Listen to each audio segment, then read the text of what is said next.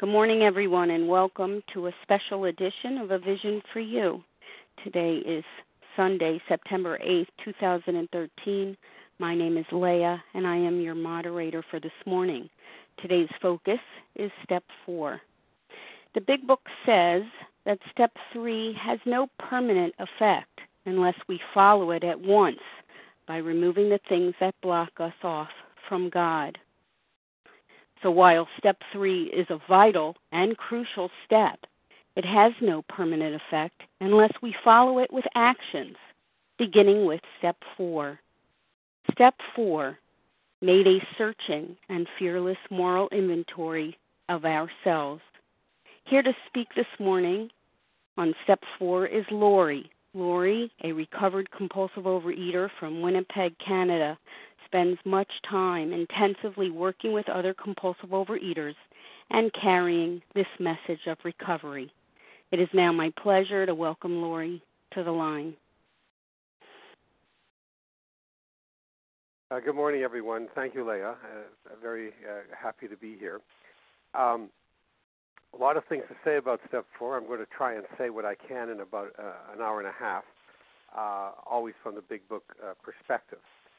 So I will be going quickly over things. I can tell you, however, that if for a lot more detail and a lot of information and for forms that were developed by an AAer who has given permission to have them used in OA, I recommend that you go to a website, www.oabigbook, all one word, oabigbook.info. And you can download the forms that are based on the Big Book. Leah's introduction to this is very meaningful. The Big Book is really clear that we don't stay at Step 3. We don't wait for something to happen to us at Step 3. We go on to Step 4 very quickly. I just want to go back just very slightly to talk about the effect of Step 3 and what Step 3 is all about. Step 3 is to make a decision to turn our will and our life over to the care of God as we understood God. And the Big Book basically says that's a decision. It's a very simple decision. You're either going to do it or you're not, and there's a prayer to be said. The Big Book does, however, spend quite a bit of time explaining what the nature of that decision is. What are we deciding? What does it mean to turn our will over? What does it mean to turn our life over? And I'm not going to go over Step 3, but I'll only point out that at the for about 4 pages, the Big Book describes our need to be in charge of life as being the thing that blocks us off from our higher power.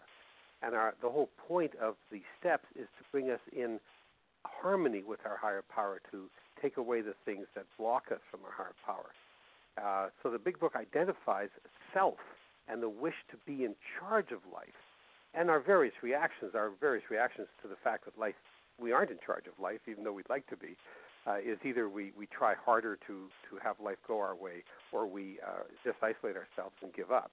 Either way, it's our general frustration, anger, concern, sadness, self-pity that life isn't going the way we think it should, that is killing us and blocking us off from our higher power.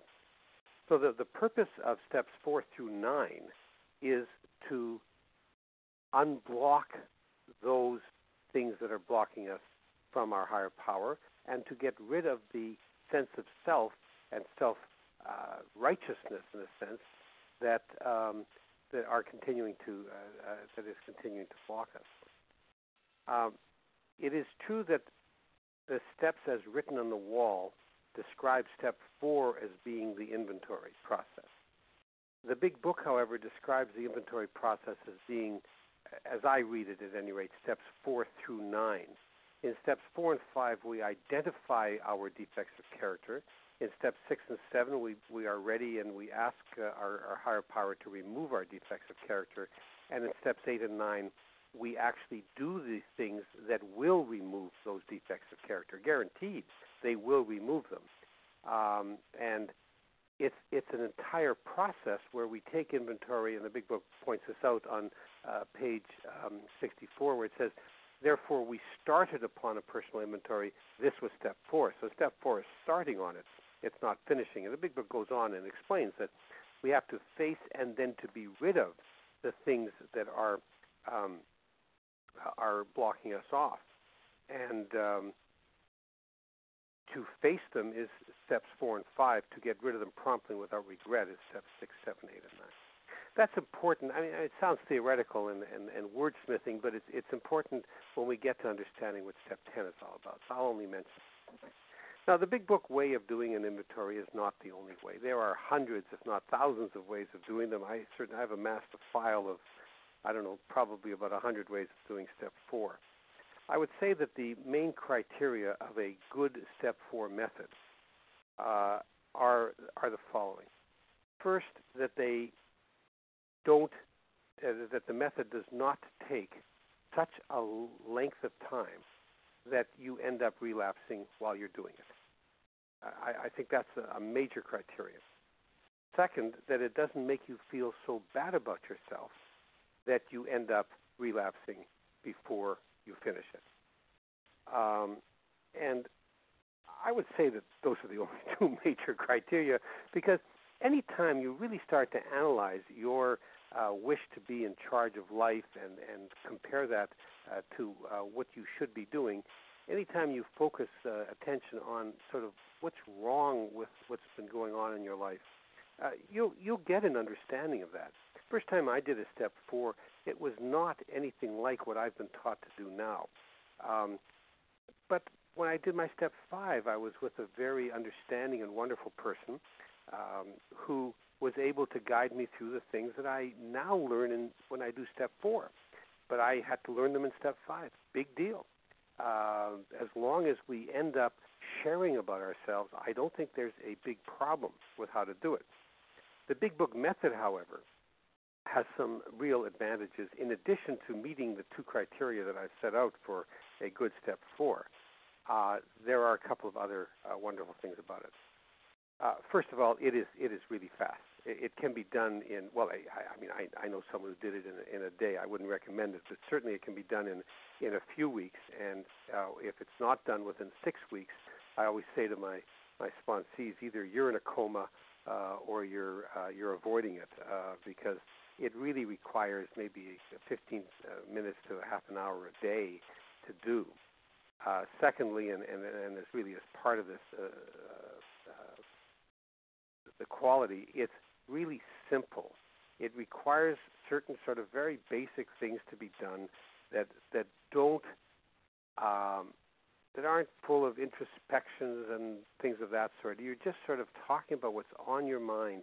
And as you go through what's on your mind, you begin to learn truths about yourself that are overwhelmingly powerful. Third, it has within the step 4 itself the seeds of steps 8 and 9.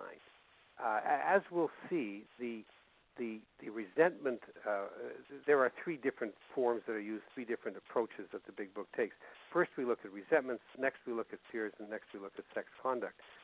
As we will see, the fears and the sex conduct form build up on the resentment form, take the defects of character that are listed, and teach us, as we fill them out, how we can be different people from the people who have those fears and have the relationship issues that are disclosed in the sex conduct form.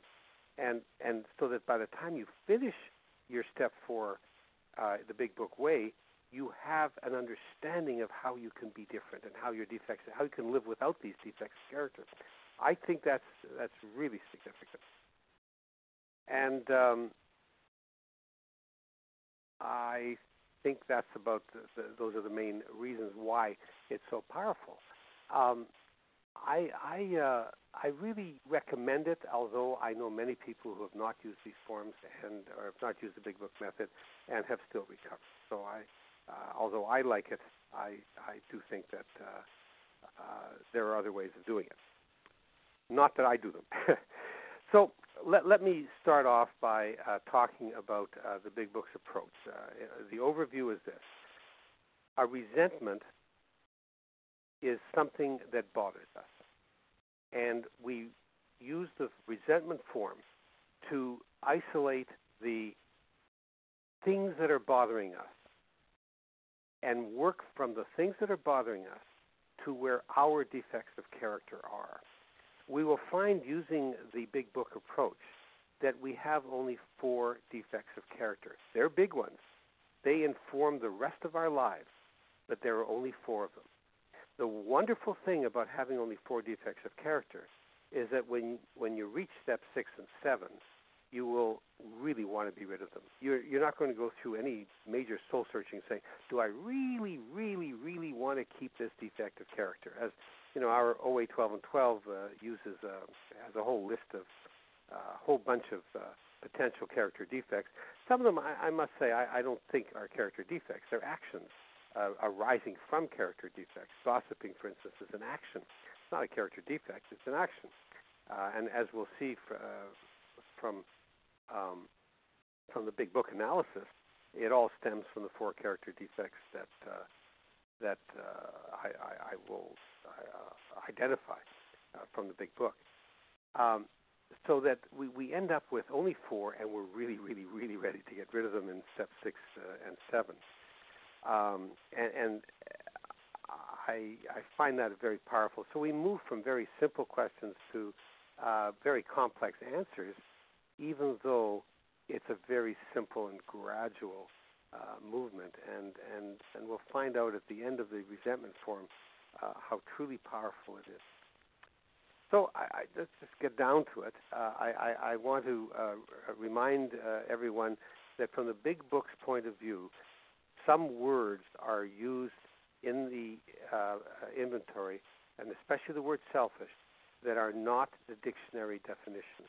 The meaning of them is not from the dictionary.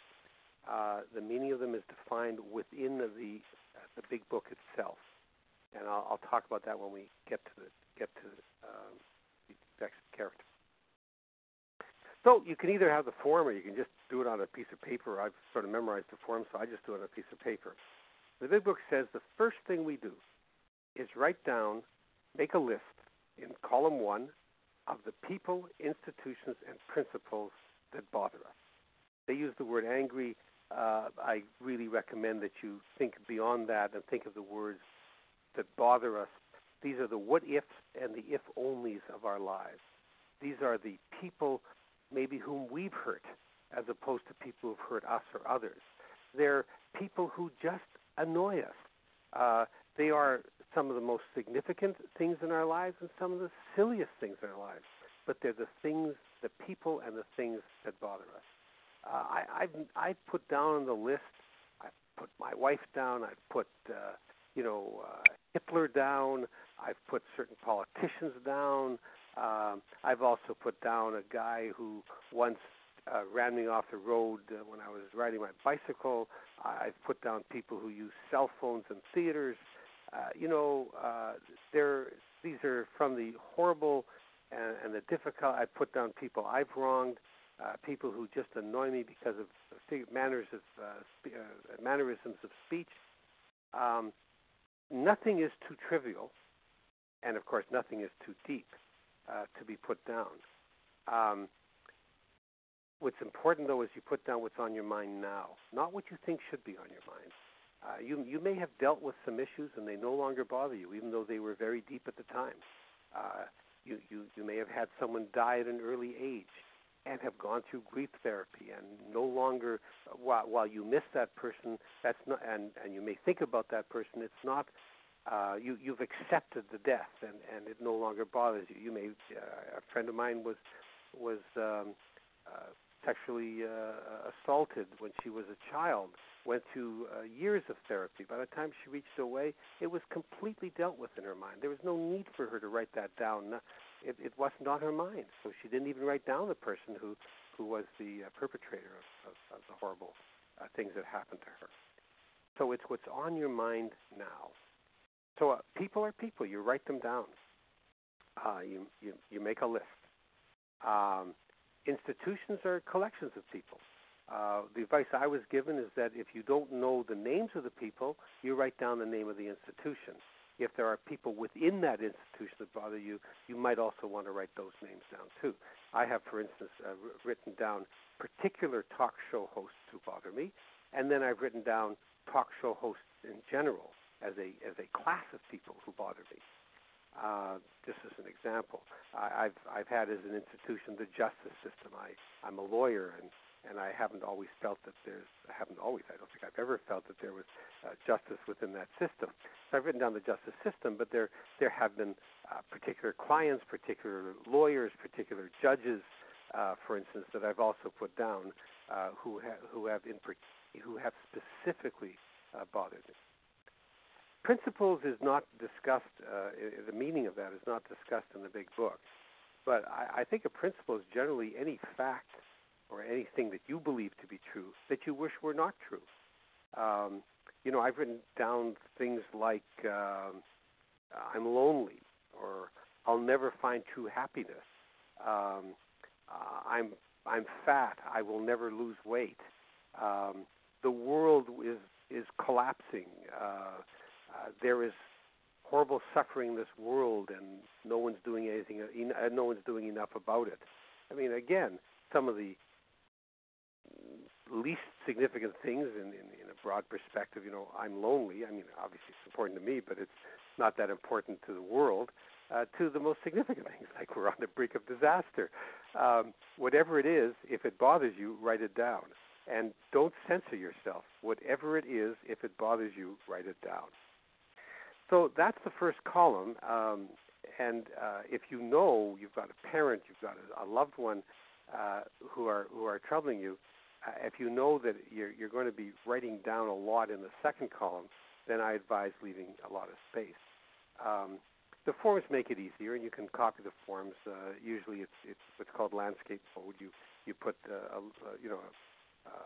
letter-sized thing on its end, so you have a horizontal length horizontally. So that's simple, and it's amazing what happens when you do that. You begin to realize how many things are percolating in your mind. You might want to write these things down in an evening, and then the next day you'll have more come up. At least that's been my experience of people who've used these forms. You'll just have this sense of, boy, have I been thinking a lot about things. And some of them will be silly, and you'll realize how silly they are, and some of them will be very deep, and you'll know, boy, this is a problem. This is a huge thing. This is really, I think about this all the time. And again, it's only things that you're thinking about now. Don't try and write down things that you think you should be thinking about if only you thought about them. They don't bother you. They don't bother you. In the second column, we write down in point form why these things are on our mind. And it's point form. The big book example on page 65, I haven't counted, but I heard a big book study person say that the longest point there is 19 words. So he gives his sponsees an extra word. They can have no more than 20 words in a point. And I think that's very important. You would want to write down in very point form. And from the way I do step 5, it's even simpler because that part of it is not going to be read off to anyone. So you can use your own shorthand about it. You would write down the things that why those things, those people, institutions, and principles are on the list. And I can give you all kinds of examples about that. I'll start with a person who was on my list and was a very, very difficult, someone I obsessed over, and that was Hitler. I grew up. I am Jewish, and I grew up in the 50s, and the whole Holocaust was a huge weight on me. It just obsessed me. But when I wrote down Hitler, I put down only 4 points about why he was on the list. Each one of those points, of course, is a whole story in and of itself. So I'll just give you an example. I would have written down something like spawned anti-Semitism. You can imagine the backdrop to that, but that's that one. Second, responsible for the death of millions. I mean, that is like a huge story. A third got away with it. And fourth, it could happen again. So each one of those is a huge thing that I can't write that well, but if I wanted to write about it, I could write, chapters and chapters about each one of them, but that's enough. That's all I need. When my daughter was, I have a daughter who's the most wonderful person, but there was a time when she was between 12 and 16 that we were having a few problems with her. And she was on my list, that's for sure. And, I would put down things like, is going to harm her chances of going to university. She wasn't working well at school. And then once I put that down, I said, I realized another reason that was on this, will reflect on me as a parent. I hadn't realized that until I wrote that down. So you begin to discover things as you write them down that, as I wrote down a particular talk show host, I may have written down something like distorts the truth, has a personal agenda, may influence other people to believe in things that aren't true. And then I may have written down, I could be a talk show host. I'm smarter than he is. I could be a talk show host. And I begin to realize things about myself that are also involved. There are many examples, and you'll find some examples if you go to that website, oabigbook.info, and follow some of the links. You'll find a number of examples of things that people have put down. The guy who cut me off on my bicycle, could have killed me. And then when I wrote that down, could kill other people. And then the third thing I probably put down is could have killed me, as opposed to just could have killed me, but could have killed me. I don't deserve to die, and I'm more important than anyone else. And I began to realize things about myself that I had not realized when I wrote that down. It doesn't matter whether you discover things like that or not. You just write down what bothers you. You might have a spouse who doesn't do the dishes, and who you aren't certain loves you as much as you love that person. I mean, those are two really different things, but I'd put both of those down because they both bother you, if that's the fact. So in the first column, we're just sort of putting down on paper the things that are boiling and roiling around in our mind, and that's a relief. In the second column, we're writing down in point form the things about those people, institutions, or principles that are bothering us. And writing those things down also begins to isolate not the people that are bothering us or the institutions that are bothering us or even the principles, but how they're affecting me or you. We begin to realize that if anyone did those things, it would bother us. Or, what's more interesting, we sometimes discover that it's only if those people are doing things, not other people who are doing things that bother us. There may be one particular person who annoys me because of certain speech mannerisms and methods of conversation, but that person may be the same as 10 other people in my life who don't bother me, who do exactly the same thing. And that means that I have to figure out why that person is bothering me and not the other 10. And that's all the second column. Very simple stuff. It's not intensive work, sort of going into your whole soul. It's just thinking about these things and writing down on paper what bothers you. This is about the most writing you'll be doing, and it's not a lot of writing, and I think you can see how quickly it can be done. So that's the second column. And in all of these forms and all of the ways the Big Book's doing it, you finish one column before you go on to the next. And you do that in order to concentrate on the subject matter of that particular column, and you begin to see a bunch of patterns. If you've written down 5 friends in column 1, and then you write down the causes, why these friends are bothering you in column 2, by the time you finish the first or the second friend, you'll almost certainly begin to say ditto, ditto, ditto about the things that are bothering you about the other 3. you'll find that your reactions to a bunch of people and the things that bother you are very similar from person to person. And that's why you do each column before you go on to the next, because you begin to see these patterns, and the patterns are really insightful. That's column 2, and a very simple column in and of itself. Column 3 has 6 subcategories, and each one of these requires you to consider whether each thing in column 2 affects that particular subcategory.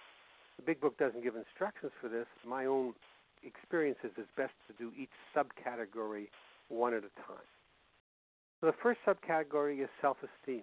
Does the particular thing that I've written down as a point in column 2 affect my self-esteem, how I feel about myself? If so, you put a little check mark beside it, beside the point. So if I've written down, under Hitler, spawned anti-Semitism responsible for the death of millions, got away with it, and it could happen again, those 4 points, I ask myself, first of all, does the fact that Hitler spawned anti-Semitism affect my self-esteem? Well, I consider that. I mean, it really depends, from week to week or month to month or year to year as to whether it does affect my self-esteem. I would say that when I filled this out, I would have said, no, it does not affect my self-esteem. Responsible for the death of millions does not affect my self-esteem. Got away with it. Now, there I may begin to say it does affect my self-esteem because I'm beginning to realize that I haven't been doing enough to expose that kind of hatred.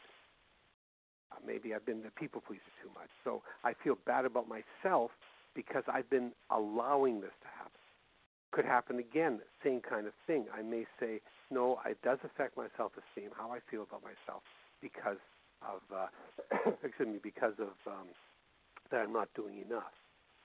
A person on the cell phone in the movie, thinking only of himself, doesn't affect my self-esteem. Bothered everyone, including me, maybe. Made me miss part of the movie, doesn't affect my self-esteem. Broke my mood, doesn't affect my self-esteem. So I'm just giving examples. I've written down, and this is something that you can get from a link on that website. I wrote down a shoemaker once. Did a lousy job on my shoes. Doesn't affect my self-esteem. Now, for some people, that might. They might take it personally. He didn't apologize. Might have affected my self-esteem. I yelled at him. That affects my self-esteem. So we just put check marks in, or ticks, as they say in England, whether it affects my self-esteem or doesn't.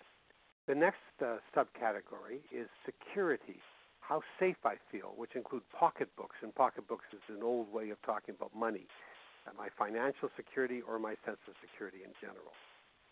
So different things might affect my security. A guy who cut me off on the bicycle, could have killed me. Well, that affects my security. It sure does. Could kill others. Well, it doesn't affect my security, although I may have a generalized sense of security, so I may put down affects my security. The shoemaker did a bad job. It doesn't really affect my financial security. Didn't apologize, doesn't affect my security at all. I yelled at him. I may decide that does affect my security, because if I can't control myself in relation to such an unimportant thing, then I can be in trouble in terms of my own safety. Maybe my anger has to be dealt with.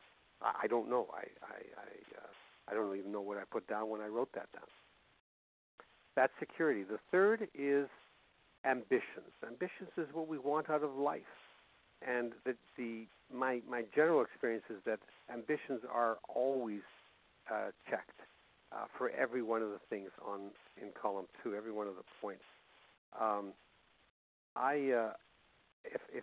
If something is happening that I don't think should be happening, and that's what all these things are in column 2, then the chances are great that it's affecting what I want out of life. I don't want these things to be happening. So I've generally found myself checking under ambitions every single one of the points. But I consider each one. Maybe one of them doesn't affect my ambitions. I don't know. So I'm serious about it. I want to analyze it. So I put in a check mark, or I don't put in a check mark as it is appropriate. The next subcategory is personal relations. Some of these have affected my personal relations. Some of them haven't. going back to Hitler, spawned anti-Semitism. Well, if I grew up with anti-Semites, which I did not, it might have affected my personal relations. If I'm currently dealing with someone who I think is an anti-Semite, then it does affect my personal relations. It really depends on the situation. Many of these things will affect my personal relations just in the fact that I'm thinking about them when I'm not thinking of the people I should be thinking about, my friends, my loved ones. And sometimes the fact that I obsess over things that are bothering me affects my personal relations with other people, not with the people who are bothering me, but with other people, because I'm constantly living in the what if and if only mode, where I may be speaking to a loved one and talking about something that's important to them, and I'm still thinking back to the person who hurt me. There's a joke. A normal person says, "You stepped on my toe," and an addict, a compulsive eater, says, "You stepped on my toe 10 years ago." And that's been true for me. I think about these things, these trivial things that most people put away, and I think about them over and over and over again. My wife, who's a social worker, taught me a wonderful social work word, which is perseverate, which is, I guess, means to obsess over. And I certainly have done that. And then there's sex relations. Does this affect my sex relations? Sometimes it does, and sometimes it doesn't. And it a lot depends on the situation. And there's no right or wrong answer. It's not important what, in fact, you write down. What's important is that you consider each of these points in column 2 and whether it affects any one of these subcategories. And the last column is any fear involved. And there often is fear involved in many of these points.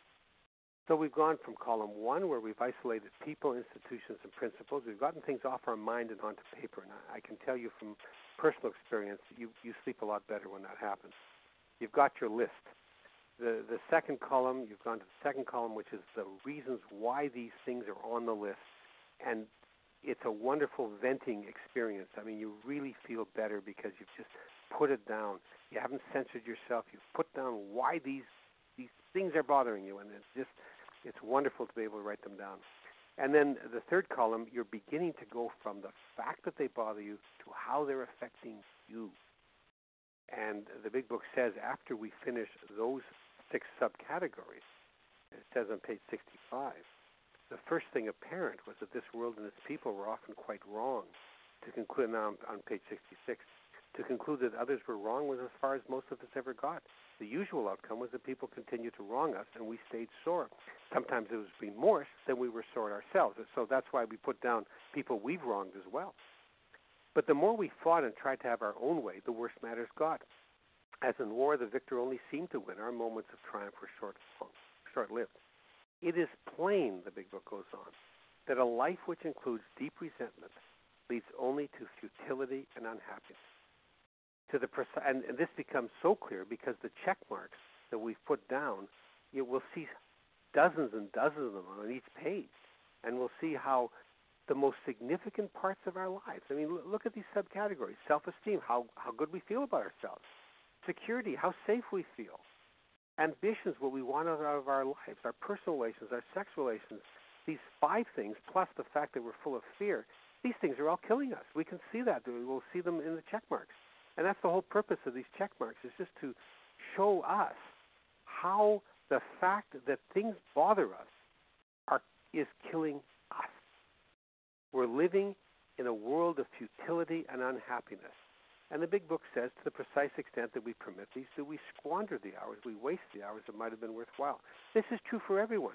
They go on, they say, but with the alcoholic, whose hope is the maintenance and growth of a spiritual experience, this business of resentment is infinitely grave. We found that it is fatal for us, for alcoholics, for compulsive eaters, for addicts.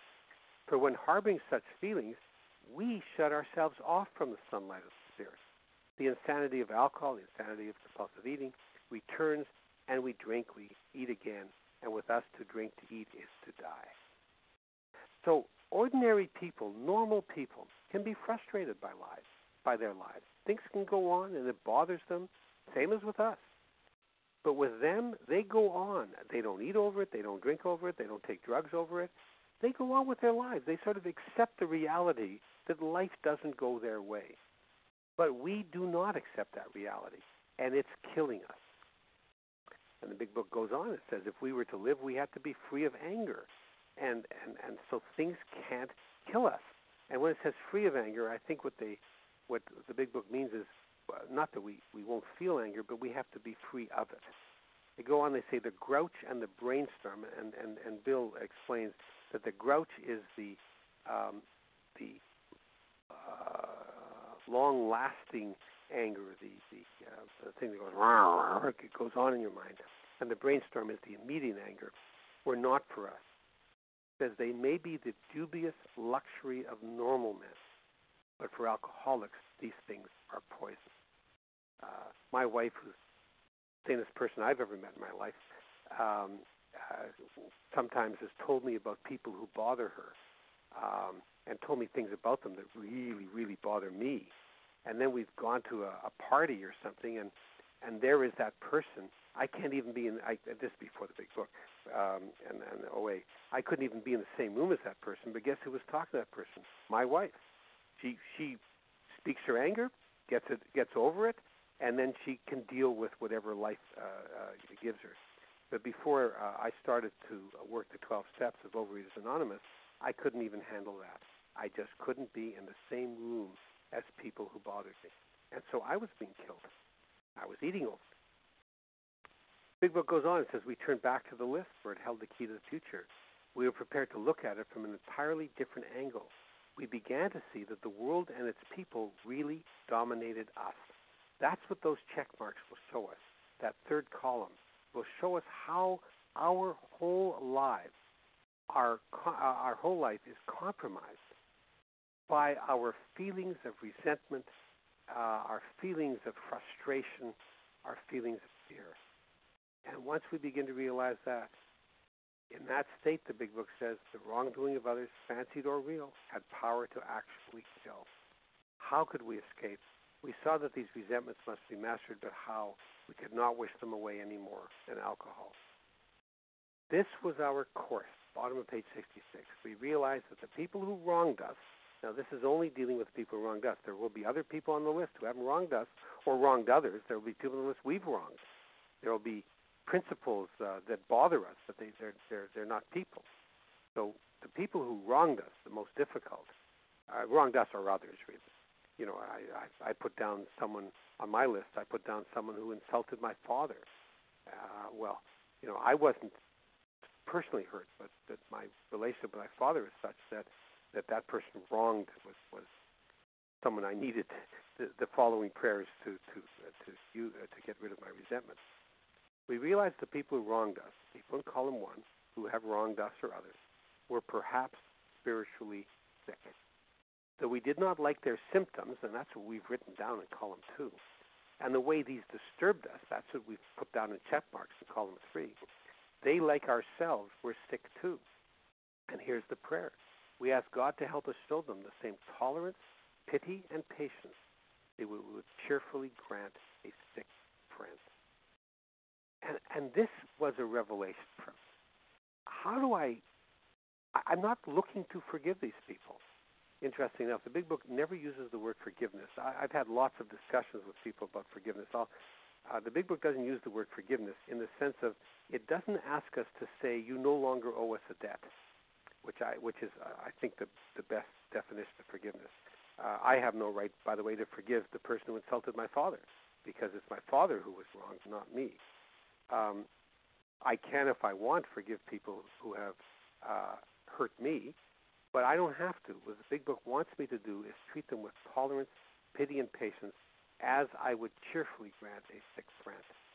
And I use a couple of examples to deal with that.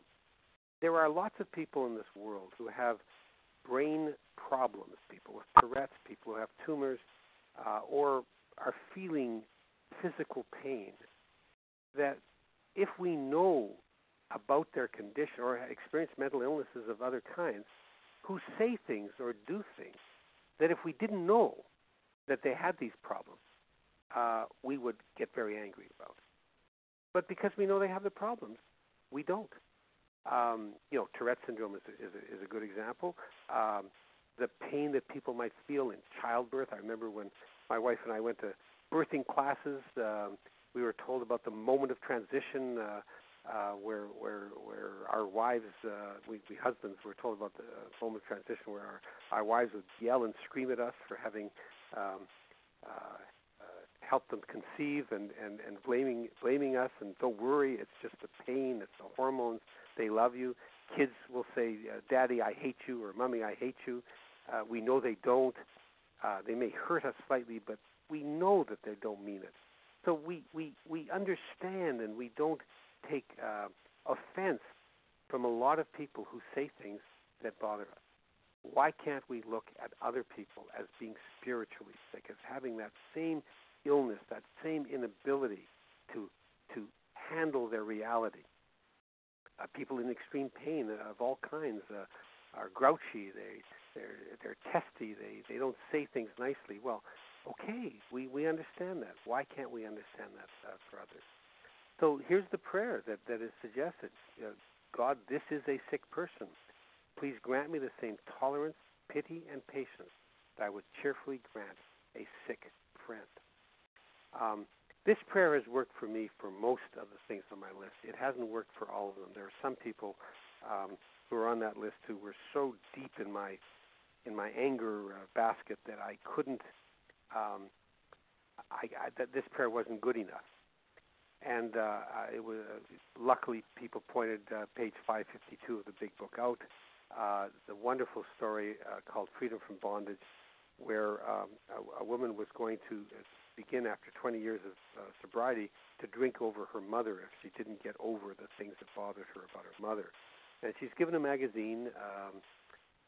Interesting enough, with all the great AA historians, no one has yet identified that magazine, and no one has yet identified the writer of that article. But it's an article by a minister who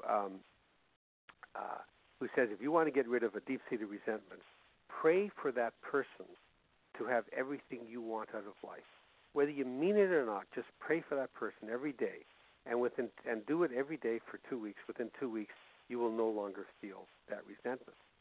And I had to do that with Hitler. I had to do that with some specific people who are too personal for me to talk about over the phone. But what I did was I had to think first to myself, well, what is it that I want out of life? Because clearly, how can I pray for them to have what I want out of life if I don't know what I want out of life? You know, my experience has been that by the time you reach this stage of your OA career, what you want out of life is what I wanted out of life, at any rate, was some simple things. I wanted to be serene. I wanted to feel useful in life. And I wanted to be able to love and to be loved. Those are pretty basic human needs. And they went far beyond the kind of, I want to be rich, it went far beyond that. Well, when I started to pray for Hitler, who was already dead, of course, to have peace, to have serenity, to be able to love and to be loved, to be useful in this world, I began to realize something very basic. People who do evil, or people who just do bad things, not just evil, are people who do not have serenity, who are not useful in life. Quite the contrary, they're harmful to life. And they aren't capable of being loved or of loving, really. They may think they are, but they're not really, not the way I want to be, not my aspirations. And I began to feel, well, first of all, I began to realize that these people, the more harm that they did in life, the less of a chance they had ever to have what I want out of life. I began to realize I have a chance of achieving these things. I'm beginning even to, using the steps, I'm beginning even to have those things. And those people will never have the chance. The more harm they do, the more harm they do to themselves. They block themselves off from whatever is good in humanity. They become less and less able, they have less and less potential of becoming human. A very powerful thought, and one that filled me with intense pity, not superiority pity, where I said, "Oh, I'm better than they are," because I also am spiritually sick, but a sense of pity in it's sort of just a sort of such a sadness about those people, not forgetting what they've done, not even forgiving what they've done, but realizing that the more harm they did to others, the more they cut themselves off from whatever is good about humanity. And it's a very powerful prayer, and I really recommend it. It has worked. I have not suffered as much in my life. I haven't suffered anywhere near as much in my life as a lot of other people I've met in the program. People who've suffered from sexual and physical abuse at early ages or over long periods of time. That's never happened to me. But they're the ones who have told me that these prayers have helped them deal with that person. They have helped. And so I can only tell you that this prayer has saved the lives of countless numbers of people. So I recommend it to you. I recommend it to just to pray for them to have something like serenity and peace, and to be able to be useful, and to be loved and to be loved. Because I have a suspicion that's what you would want out of life too, if you began to say that. Once you deal with that, and once you begin to look at these people with pity, tolerance, pity, and patience, then it's time. And sometimes it helps to work this through with someone. I mean, obviously, if you find you can't do it yourself, you might want to work it out with someone else, a sponsor, a therapist, or something like that. But whatever it is, this does work. Once you've done that, it's now time to do the real work. I mean, this is all prelude. This is all just getting things prepared. The big book says on page 67, referring to our list again, putting out of our minds the wrongs others had done, we resolutely looked for our own mistakes.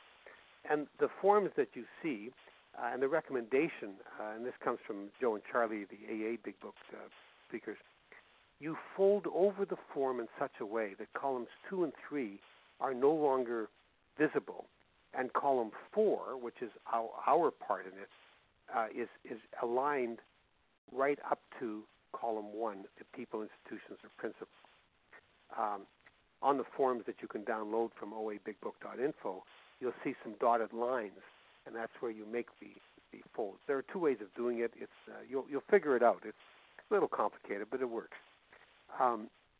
So you put out of your minds the wrongs others have done, and now you've got right beside the people, institutions, and principles who have been bothering you, you've got selfish, dishonest, self-seeking, and frightened.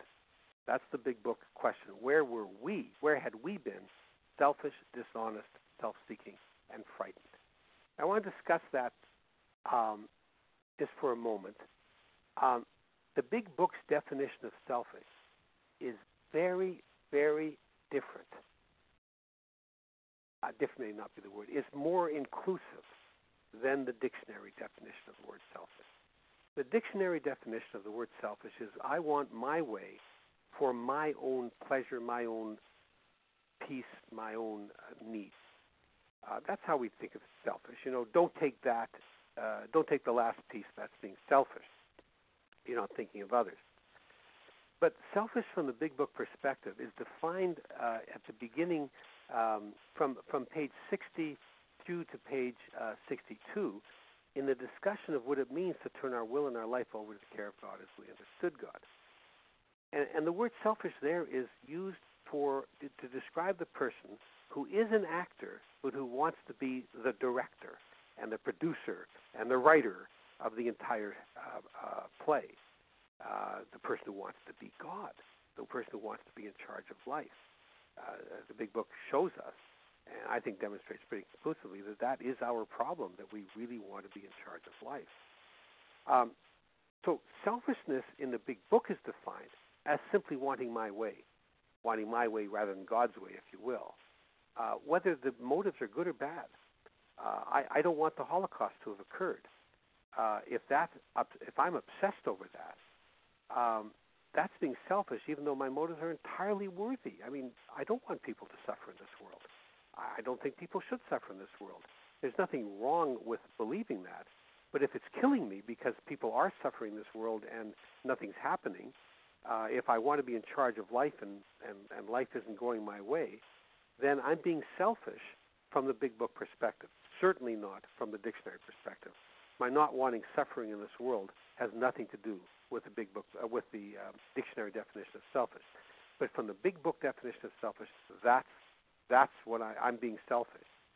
So that, I wrote down, excuse me, I would have written down, for instance, I'll give some examples. For Hitler, my selfish, I wanted him to be something he wasn't.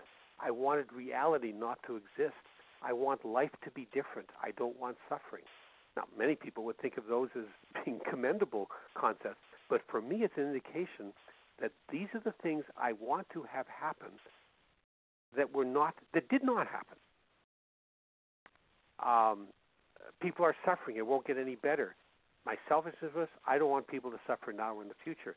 In other words, I want life to be different from the way it is or it has been or it will be.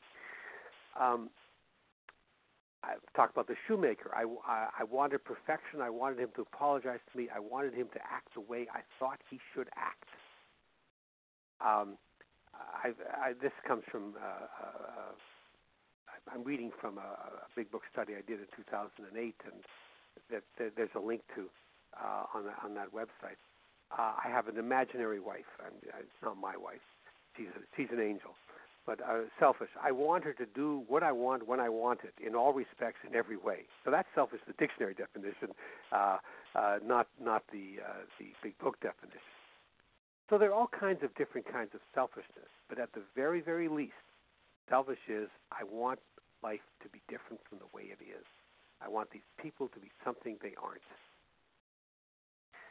That's selfish, and you can just write it down in point form because it becomes very clear where you are being selfish.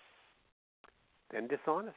What is dishonesty? Well, the big book's examples of dishonesty are the natural ones: lying, cheating, stealing, all the things that drunks are supposed to do in their stereotypical existence.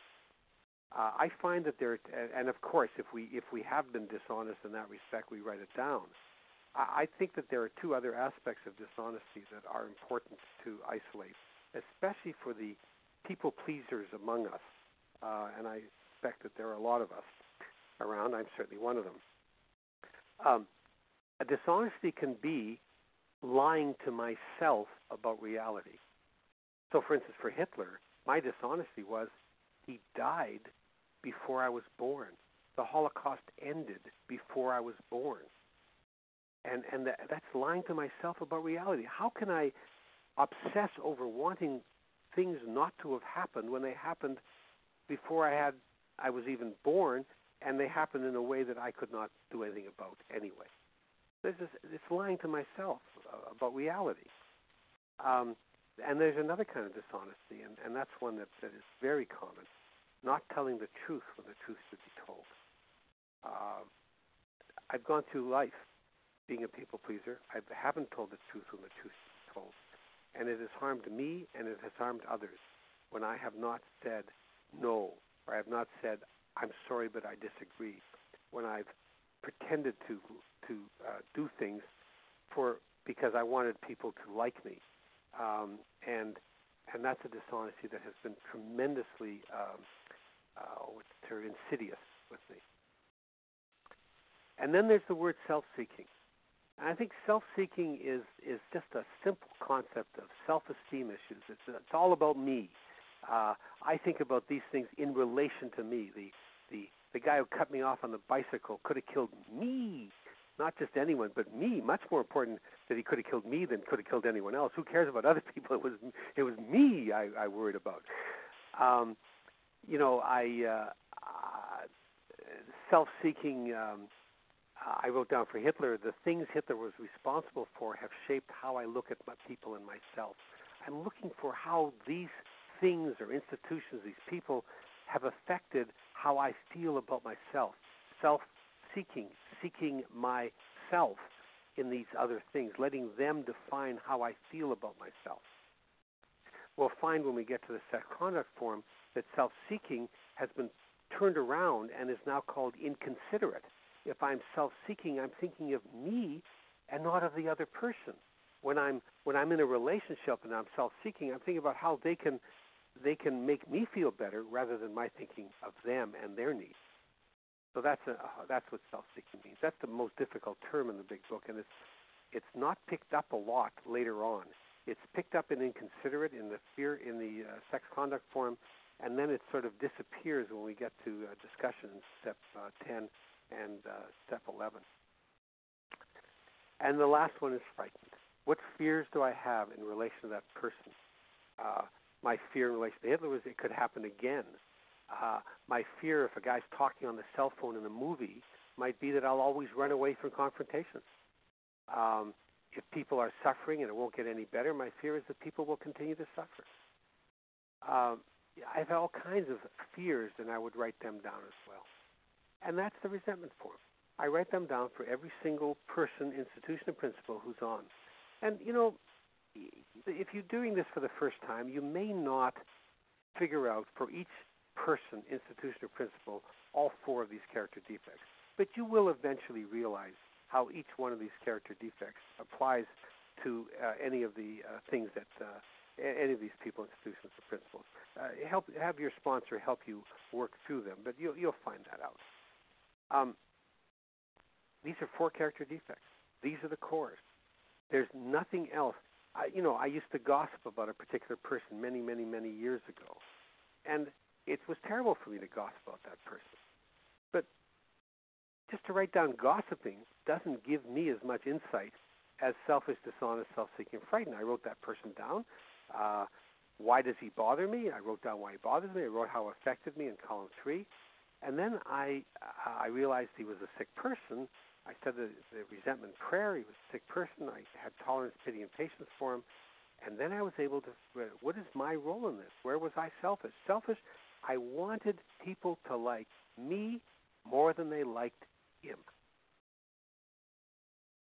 Dishonest, I wasn't telling the complete truth about him. The gossip, the gossip I spoke was actually a true story. But I wasn't telling the truth behind it, which was that what I was laughing at was really a mental problem that he had that came out in ways that were laughable. Or at least I thought they were laughable. What I really realized, they weren't that laughable. They were symptoms of a mental problem this person had, and I was making fun of someone with a problem. Self-seeking, I wanted people to like me and to think less of him, and frightened that he would find out. Now, I find that a much more powerful analysis of my gossiping than just putting down the word gossiping. Putting down the word gossiping makes me feel bad about myself. Putting these four things down makes me realize that I have 4 character defects which are killing me in relation to the world. So that's the resentment form. It's very straightforward. I think you can see why it shouldn't take too long to fill it out. Even if you have 60, 100 resentments, you end up finding patterns.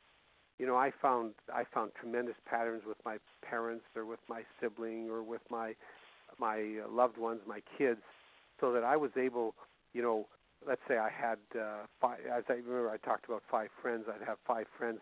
Well, my selfish, dishonest, self-seeking, and frightened turned out to be exactly the same with all 5 of them. So I could just put in little ditto marks to show that it was the same as before. So those are the 4 character defects as isolated in the resentment form. Now, the big book says we look at the fear form and then the sex conduct form. And what we will find is the 4 character defects that we've isolated are now discussed in these 2 forms. The fear form now discusses the frightened part in our core character defects that we've isolated in resentments. And the sex conduct form will discuss selfish, dishonest, and inconsiderate, self-seeking. So we move from the identification of these character defects to dealing with them and seeing how they play out. Excuse me. Sorry about that. Just excuse me for a second. Just have to get something to drink. Okay. So the fear form is really simple. The resentment form is the biggest form, is the longest form you fill out, and I'll tell you, I don't think it should take longer than 2 or 3 weeks. You really are dedicated to this, and really are anxious to get your step 4 done quickly and get on to your step 5. I think you'll find it. You can do it really quickly. Well, the fear form is say it has columns. First of all, you write down what you fear. What are your fears? And what I've done is I've written down, the people, institutions, and principles I've isolated in that have caused me fear in my resentment form. And I've also written down other fears that I don't think about, that aren't resentments in and of themselves. I remember when I first did the fear form, I wrote down, I fear death. It wasn't something I think about a lot, so it's not something that came into my resentment form.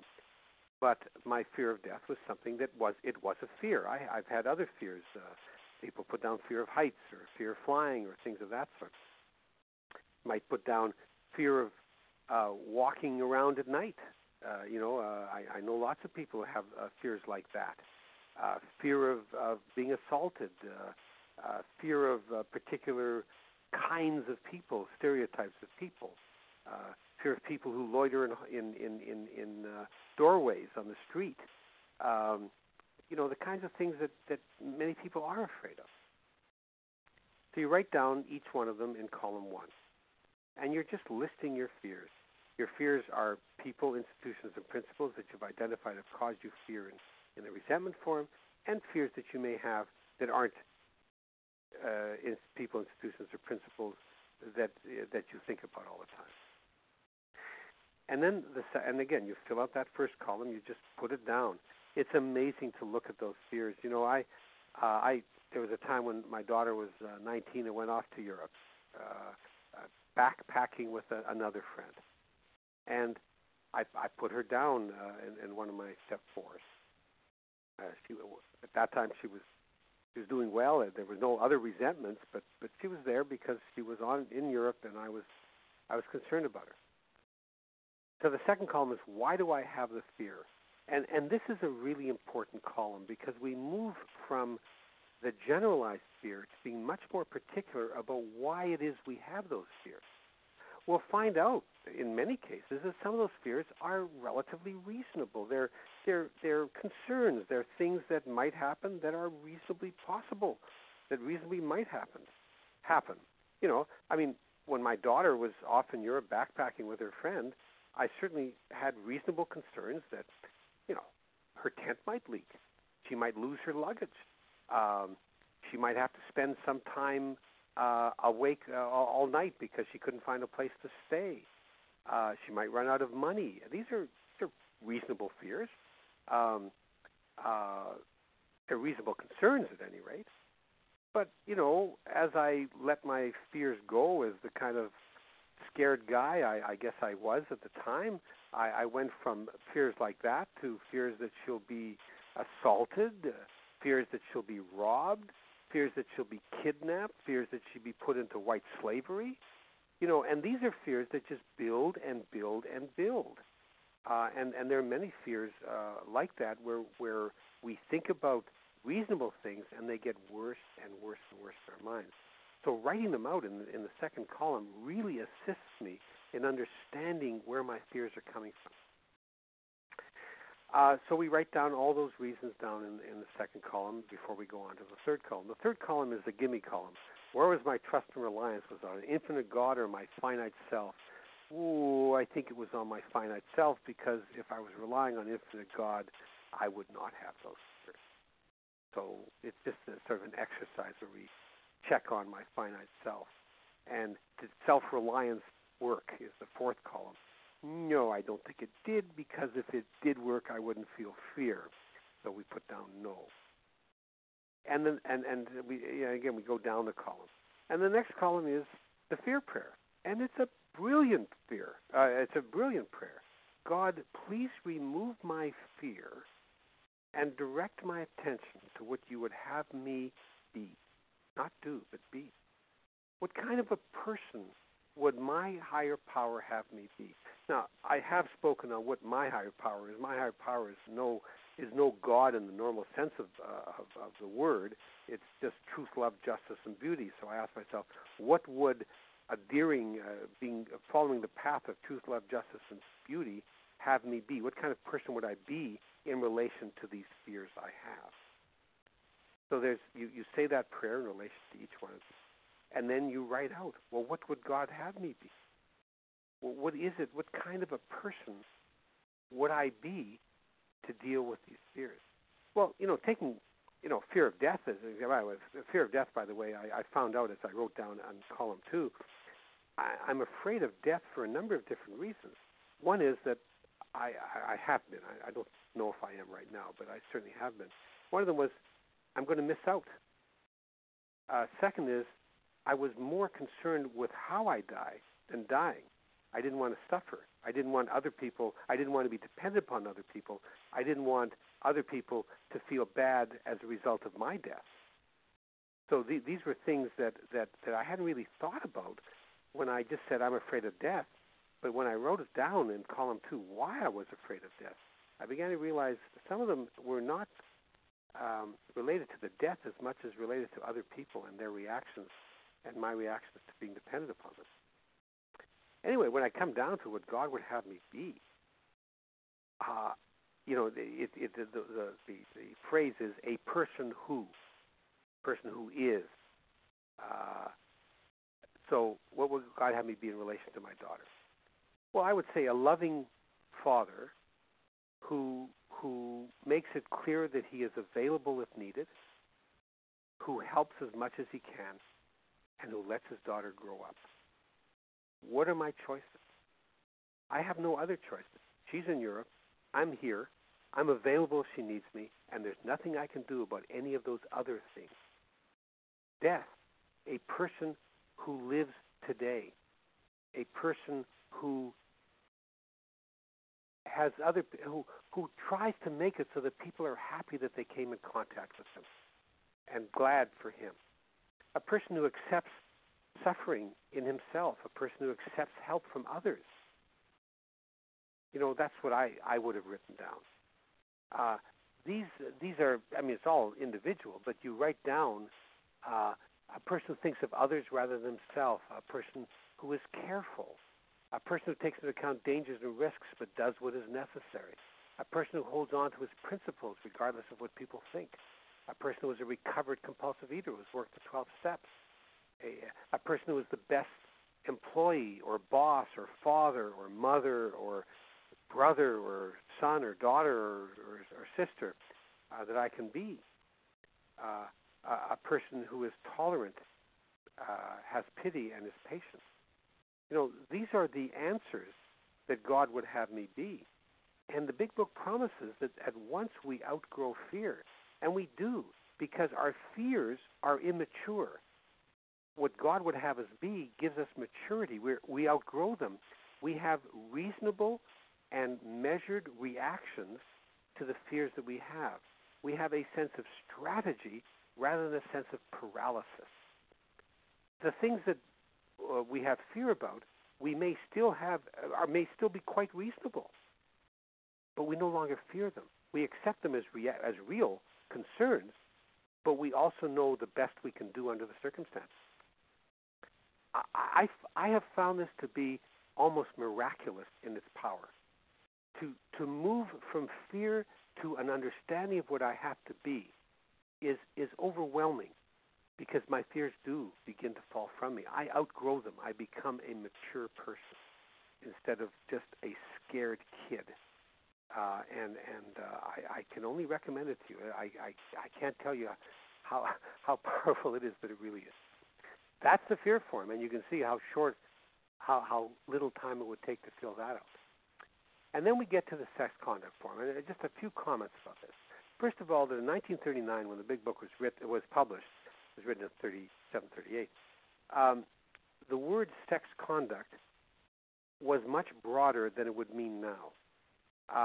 Sex now has a very physical meaning to it. Sex conduct means how we have sex, how we deal with other people sexually. in the late 30s and early 40s, and continuing on actually when I was growing up in the 50s, sex was more a discussion of relationships in which there was attraction of some kind, so that it used to be to make love to a person meant simply to show your love and affection for that person. So you can see that words have changed and become much more specific in their meaning. So sex conduct is, generally speaking, from the Big Book perspective, I think, it includes, of course, what we now call sex, but it also means any relationship in which the body is speaking as well as the mind, in which there's some attraction, so that it's harder. They're hard relationships to deal with. They're hard to understand because our body is also giving us signals. We're attracted, or the other person's attracted, and they're difficult relationships. And what the sex conduct form will show us is how to be unselfish, how to be honest, and how to be considerate, or the reverse is how not to be self-seeking, in relation to relationships that are more difficult because our bodies are speaking as well as our minds. Once we know how to deal with those difficult relationships, we also get the idea of how to deal with relationships that are slightly less complex. We begin to understand what it is that we can be. So in the sex conduct form, you would write down in column 1, whom you hurt. Now, this is important. It's not everyone. I may have hurt others, and I would put them down in my relationships. Certainly, if I accept the notion, as I did when I said the step 4 resentment prayer, asking for tolerance, pity, and patience, or page 552, the concept of praying for people to have what I want out of life. If I accept the concept that people who do harm to others harm themselves, then I would, and I think that's a spiritual truth, because the more harm you do to others, the more incapable you become of being the best that you can be, having the best potential as human beings. Then I would also write down people whom I've allowed to hurt me. But I didn't write down all my relationships with women, because in not all of those, not that I had that many, but not all those relationships were hurtful, either them to me or me to them. Some of them were mutual and nice and friendly, and ended friendly and continued friendly. But I wrote down the ones in which there was hurt. I won't go into any details because it's not my story to tell. But at times I put my wife down as well. So whom did I hurt? So I would put down a person, and I just fill that out in column 1. The people with whom where my relationships were hurtful, either them for me or me for them. The second column is, where was I selfish, dishonest, or inconsiderate? Again, that's taken almost straight from the core character defects of selfish, dishonest, and self-seeking. I can often just sort of copy what I wrote in the 4th column of the resentment form. I can often just almost copy what I wrote down there here, if those people were on my mind. If I thought about an ex-girlfriend and I wrote down where I was selfish, dishonest, and self-seeking, that's where I would put down almost exactly the same thing in the sex conduct form in column 2. So I'm starting from there and going on, and that's the brilliance of these forms, is that we're not just stopping at our character defects. We're actually trying to figure out how to live a life without them. That's what we did with the fear form. We written down our fears, and we ended up with a strategy for life, and we outgrew our fears. And now we're going to figure out how to live a life that's unselfish, honest, and considerate. So where was I selfish, dishonest, and inconsiderate? I've written those things down. And then the next column is, did I arouse jealousy, suspicion, or bitterness? These are all taken from the Big Book, and you can see them in there. And the answer is sometimes yes and sometimes no. I wrote down in relationships. I wrote down some ex-girlfriends. I also wrote down. People have heard me talk about this. I used to be very attracted to women who look like Mary Tyler Moore, and there have been people in my life who have looked like Mary Tyler Moore, who have sort of put me in some kind of a sense of awe. I can't talk to them. I can now, but at one point I couldn't talk to them. And I wrote down that. I wrote down the people who looked like Mary Tyler Moore.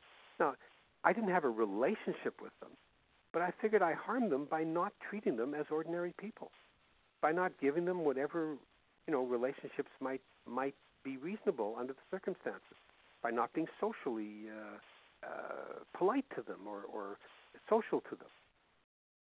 I wrote down a good friend of ours with whom I used to flirt in front of my wife and in front of her husband, a very close friend. The flirtation was nothing. It meant nothing. We were in no way, shape, or form, dancing sexual dance of any kind. But we were in this weird flirting relationship, and I wrote that down because I thought it was harmful in the end. And I wrote down, some of my ex-girlfriends. And then we have column 4, and column 4 is the most significant one. Where was I at fault, and what should I have done instead? So here I'm looking at the relationship. I'm looking at where I was selfish, dishonest, and inconsiderate, and I'm figuring out how can I live my life differently. What can I learn from the mistakes I've made so I can be a different person? And generally speaking, there aren't many answers to that. I should have either gotten out of the relationship earlier or invest more into the relationship. I should have been more honest. I should have looked at the other person's needs rather than my own. Which, when you think of it, is really a very good learning process for dealing with anyone, not just in any relationship. Either get out of the relationship or invest more into it. Think of others rather than yourself, and be as honest as you can be. That's what I've come up with. That's mostly what people who've gone over these forums have come up with.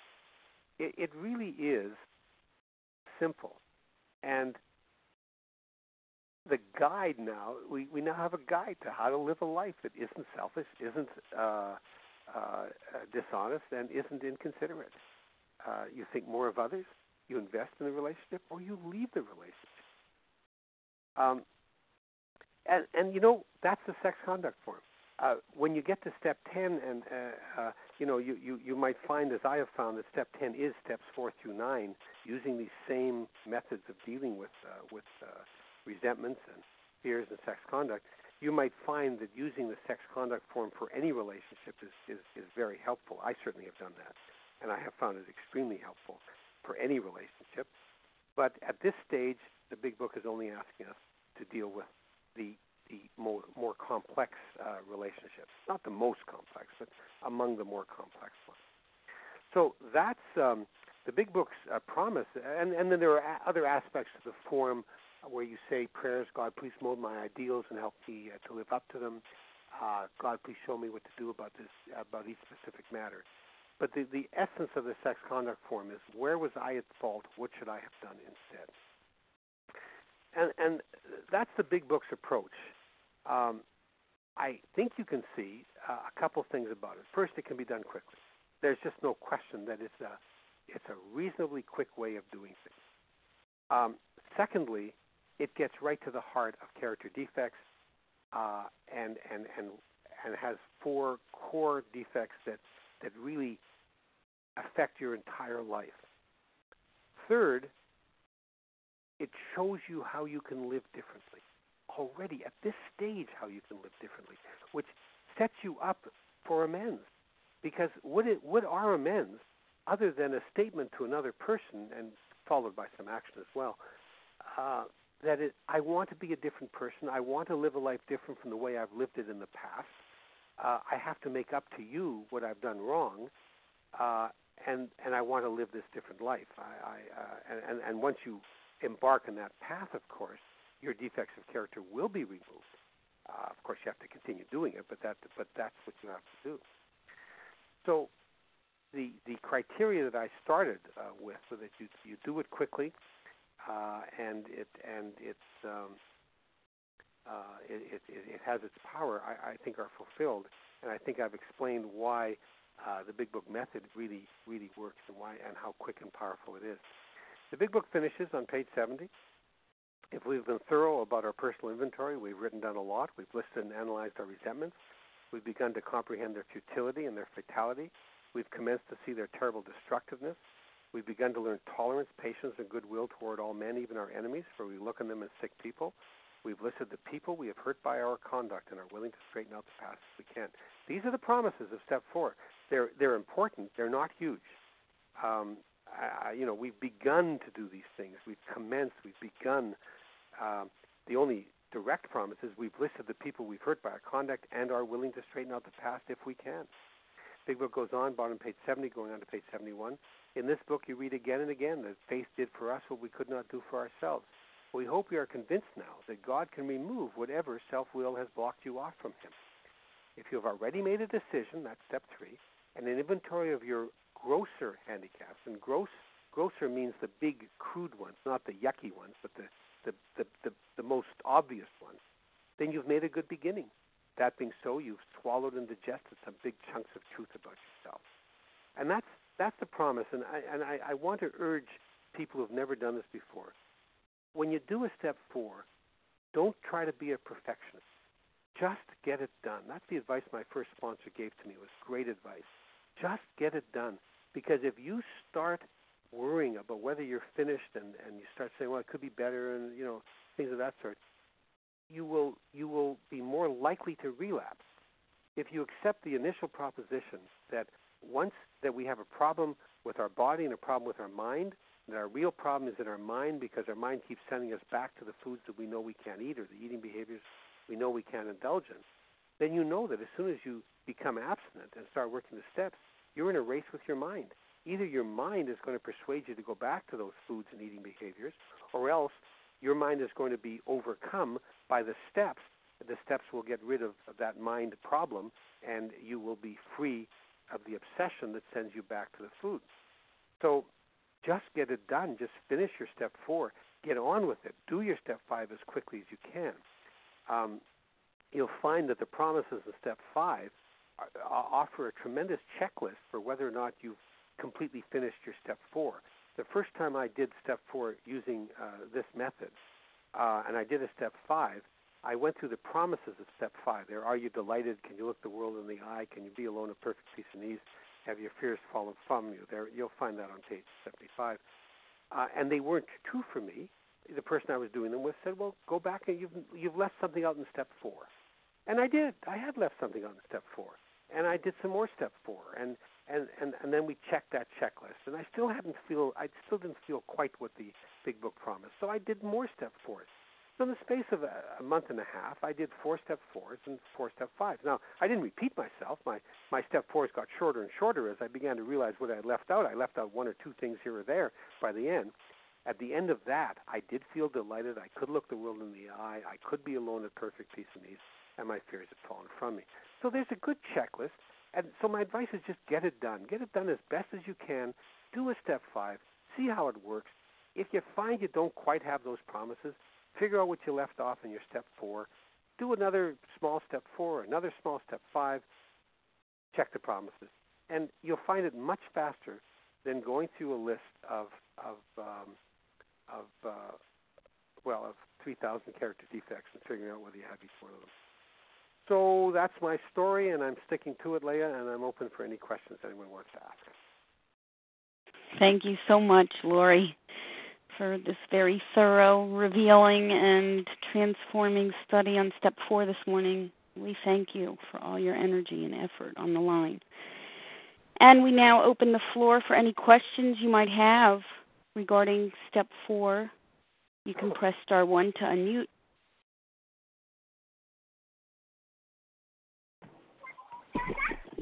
Hi, this is Rifki from Vienna speaking. Hi, Rifki. Go ahead with your question. Sorry, I'm in the park process in the afternoon, so I might have some background noise, so I'm sorry for that. But my question is maybe a stupid one, but Lawrie, you said that you wrote down anybody that you have resentment, or that you felt that harmed you, or that you harmed someone. If you don't know that you have resentment to this person, how can you find out? Like, maybe you have a suggestion how you can find out with yourself, with your inner feeling, inner heart. I don't know if you can understand my question. I do understand it. That's a very good question. It's not a stupid one at all. It's a hard question. Let me. Have you finished it, Rivka? Yeah. I don't know how can I find out if I have something against someone or not, if it bothers me or not. Well, this is my question. I have a simple answer to that. If you're not sure, put it down. And if you are sure that it doesn't bother you, don't put it down. Right. When in doubt, put it down. That's what I would say. And okay. And you'll find out what bothers you. I think it's really important, though, to understand resentment. The word resentment is a very broad word. We think of it as being things I'm angry about. Well, I'll tell you, when I first started doing the steps, I didn't think I ever was angry at anything. I felt sad, but I didn't feel angry. I mean, I didn't realize how much anger I had in me. But a resentment, the best way of looking at resentment is something I wish were not true, something I wish wasn't true.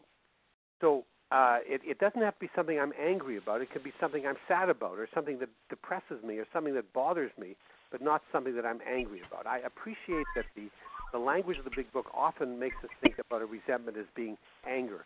But if you think about a resentment coming from its Latin roots, re meaning again, and sentira meaning to feel, resentira, a resentment is something you feel over and over again. It's something that you think about a lot. If you don't think about it a lot, I wouldn't write it down. There's no magic to this. And the fact is, Rivka, it'll come out in step 5. If at the end of the day you haven't written something down, and you don't feel delighted, you don't feel you can look the world in the eye, you aren't alone at perfect peace and ease, your fears haven't fallen from you, well, you left something out. So you go back and you do a bit more step 4, and maybe you write down the thing you weren't too sure about. So there's no harm done, even if you don't write it down. You'll find out. Either you will feel delighted, you can look the world in the eye, you can be alone at perfect peace and ease, and your fears will fall from you, in which case you've finished, well, you haven't quite finished step 5, but you've certainly finished your step 4, or not. So I don't think there's a magical answer to your question. It's a practical issue. Does that help? Thank you. Yeah, that helped me very much. And I don't know if Leah allows to give out your telephone number to call you, or I don't know if this is... Well, the easiest way to get to me, because I really need to have appointments, on that website, oabigbook.info, there's a place where you can click to email me. So email me, good. And if you want to talk with me, I'll be happy to talk. Okay, thank you very much. Have a good day. Thank you. Thank you, Rifki. Rifki comes from Vienna, by the way. Vienna? Wow. Yes. Amazing. Anyone else with questions related to step 4?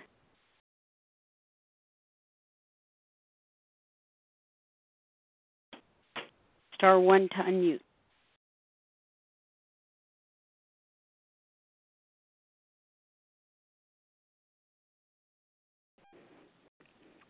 This is Hannah Rivka.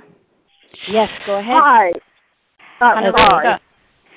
Okay, I have 2 questions. One is a brief question, if you can just redefine what brainstorm means from the Big Book. And the second one is in the fear inventory. If there are things that, let's say several, that I'm afraid I have fear in, let's say, relationships with several people, and they're all very similar, can I lump that all as one fear, or should I subdivide it into the different people? For the second question, I'll quote Mark Twain, who said, I was glad to be able to respond promptly to his question. I said I didn't know. I'm not sure of the answer to that. I think you go with your own gut. If you think that they're the same, write them down in one. You can say the following people, all in one. I don't think that there's a magic answer. I don't think it can hurt to do it either way. So that's the first one. The second one, I had it written down somewhere, and I don't have it with me today, or in where I am right now. In As Bill Sees It, the section dealing with the grouch and the brainstorm is reworded, and grouch, I believe, is the long-term resentment where you just think about things rah rah rah rah rah, and the brainstorm is the immediate anger. It may be the reverse. It may be the grouch is the immediate anger and brainstorm is the sort of long-term kind of thing. But that's what he means. Those two kinds of angers, where one is you just get angry and you retaliate, and the other is you just think about it, and it gets worse and worse and worse and worse. So that's what he means. He explains that that's what he means by those two terms. Okay? Thank you, Hanariska, for the questions. Anyone else?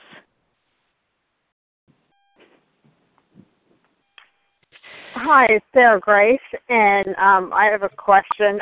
First, I have a comment, and it's like, wow. I mean, thank you so much. This was just absolutely mind-blowing and just amazing, so thank you. And one of the things that you said that I really appreciated was that if it doesn't bother you, don't write it down. I mean, if it isn't an immediate issue with you, then you don't have to write it down, because I think sometimes I feel like I have to dig really deep and that, that I have to, bring up old material that I don't really feel is an issue with me anymore. So thank you for that. And my question is, can you give again? Hello? Sorry, Grace, we lost you there. Press star 1 to unmute.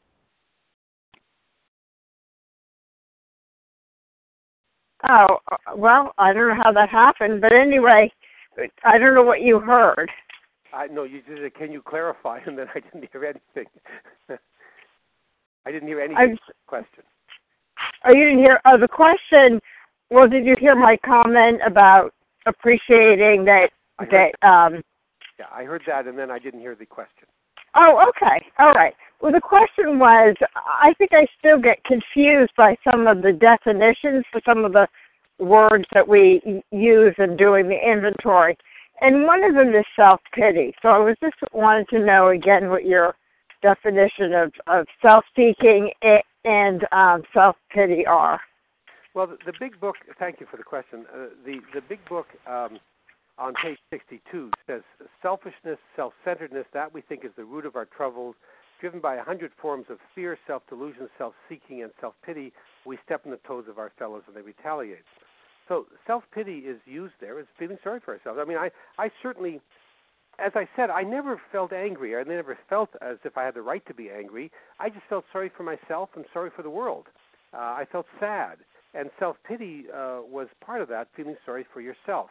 I don't think there are many. I think the big book is trying to describe our reaction to the fact that life doesn't go our way. And ultimately, that's selfishness.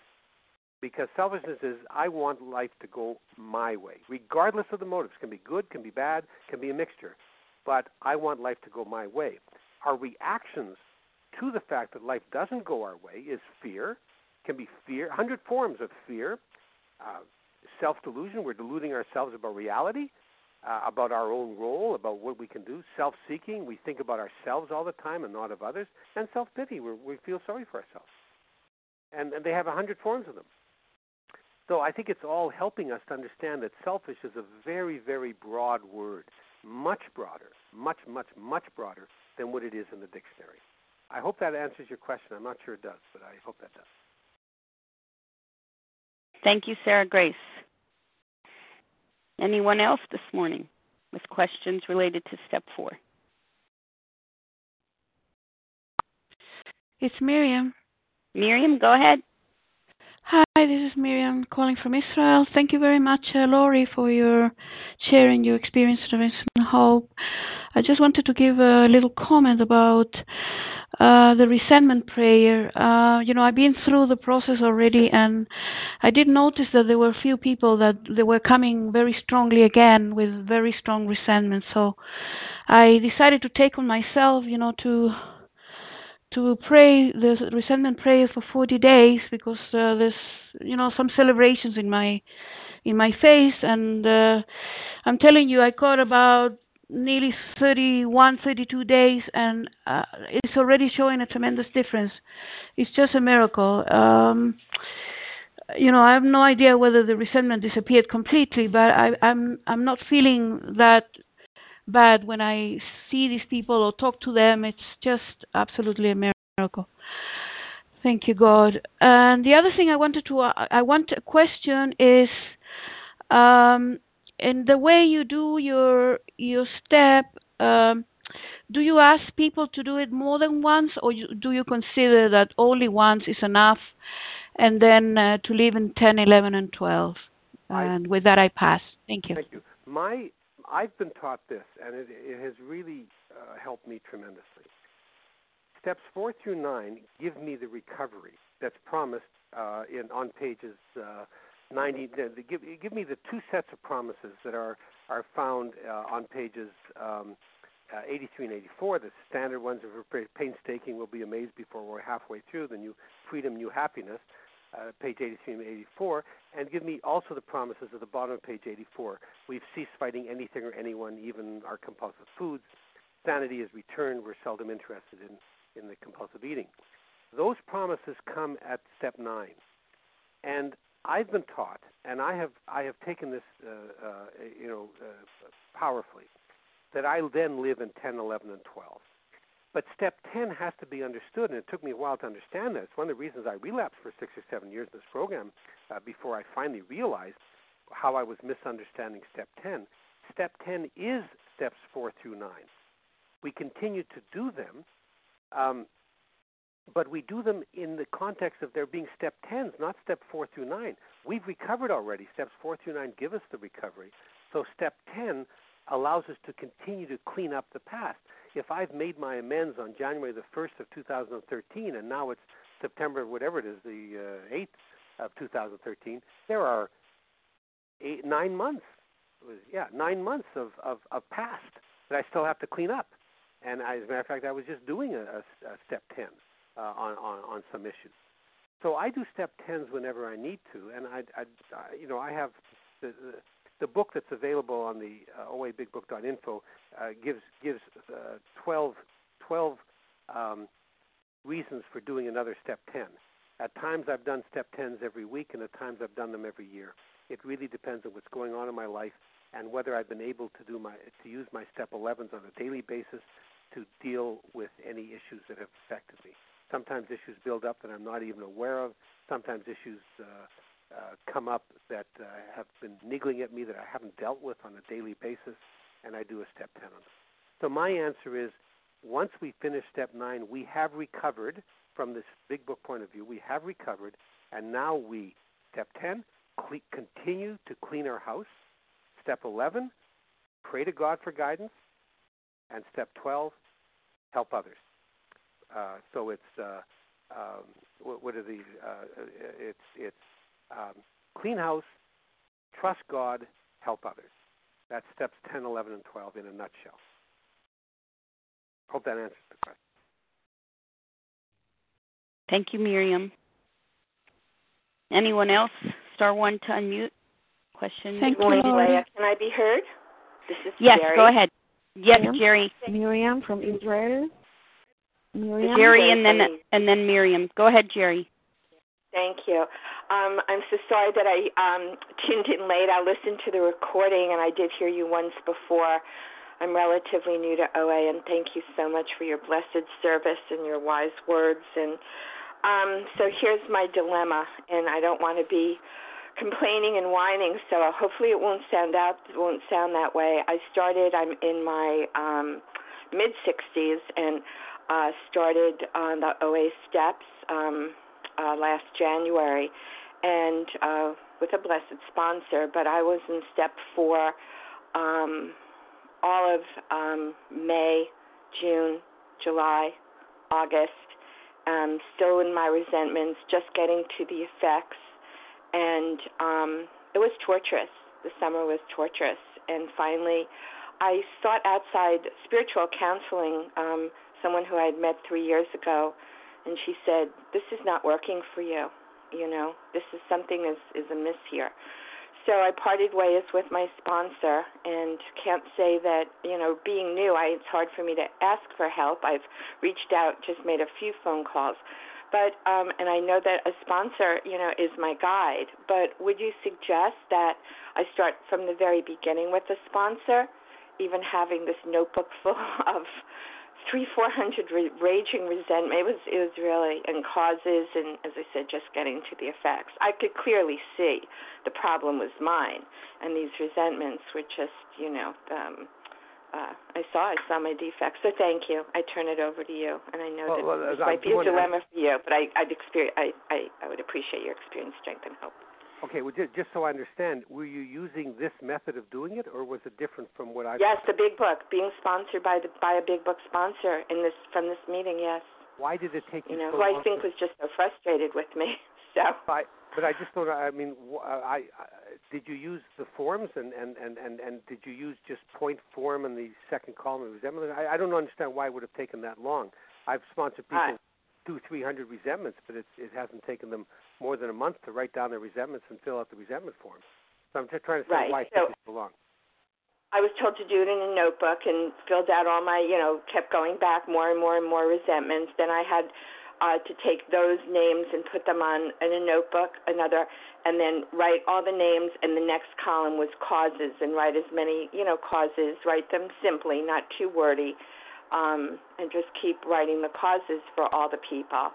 And then when we parted ways, I was just finishing up the causes and getting to it affects mine, where I'm hurt or threatened, which instincts are there. That I was getting to that. Okay, I've never experienced anyone who has taken that long to do that, so I'm wondering whether something was lost in translation. But let me get down to the number of it. I don't think it matters how you do it, but do it quickly. So if you're finding that somehow you're bogged down in a method that I have found to be relatively quick, then stop doing it that way and do it another way, because obviously. What's more important is that you finish step 4 than that you do it, quote, the right way, end quote. So I guess, it may be that it became more complicated than it should be, the way you were doing it. I don't know. But, I mean, I've sponsored people with hundreds of resentments, and they've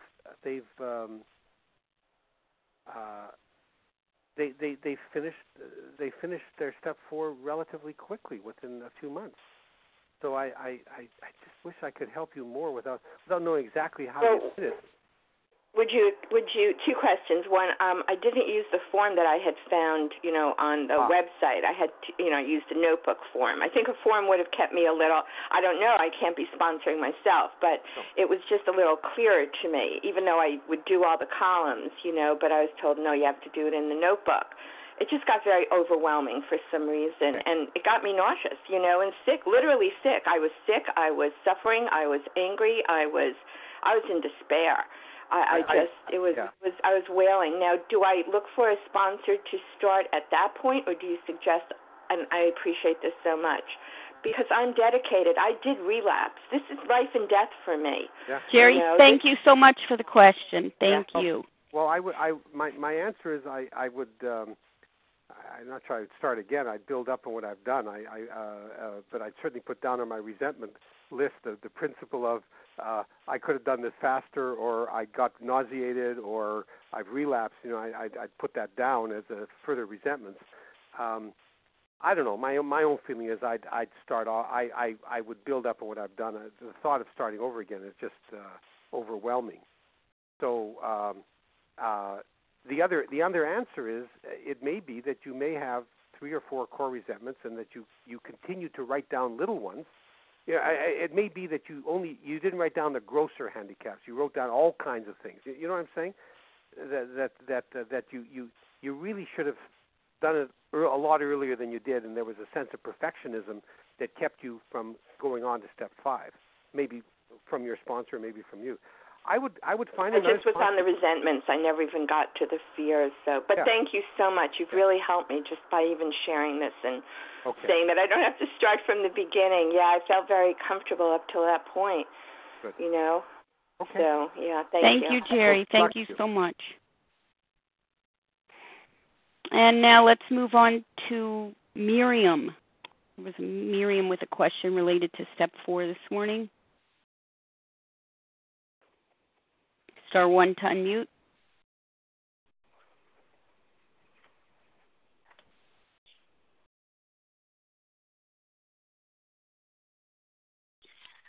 Leah, this is Joan. I also have a question.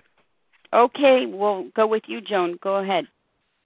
Okay, hi. Thank you. This is Joan S. in South Jersey. And thank you, Lawrie, so much for your service. I especially thank you for the clarity and insight, both written and spoken. It's much appreciated and very, very useful. Specifically, the simplicity and the urge to move through really spoke to me, and I'm getting a lot from the writing, and I just really, that's my main comment. I don't have any questions at this time, but I thank you for the succinct and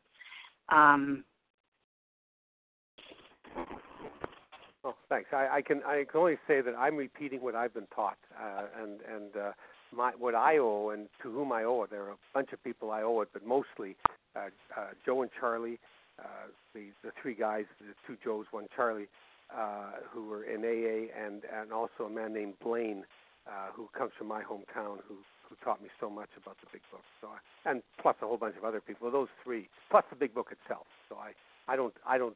You're thanking other people, not me. So. Thank you, Joan. Anyone else this morning? Star 1 to unmute if you have a question related to step 4. This is Susan. Susan, your turn. From Israel. This is Miriam from Israel. Hello? We're going to go with Can you Susan, hear me? and then we'll get back to you, Miriam. We'll get back to you. Okay. Thank you. Okay. Go ahead, Susan. Thanks so much. It was so helpful to hear all that you shared with us this morning. So we're taught, and you reiterated, that all character defects boil down to the 4: selfish, self-seeking, dishonest, and afraid. And I wanted to ask you if you could give an illustration, even though it seems kind of obvious, it would still be helpful to me, perhaps others, a character defect of mine, which is inflexibility/rigidity.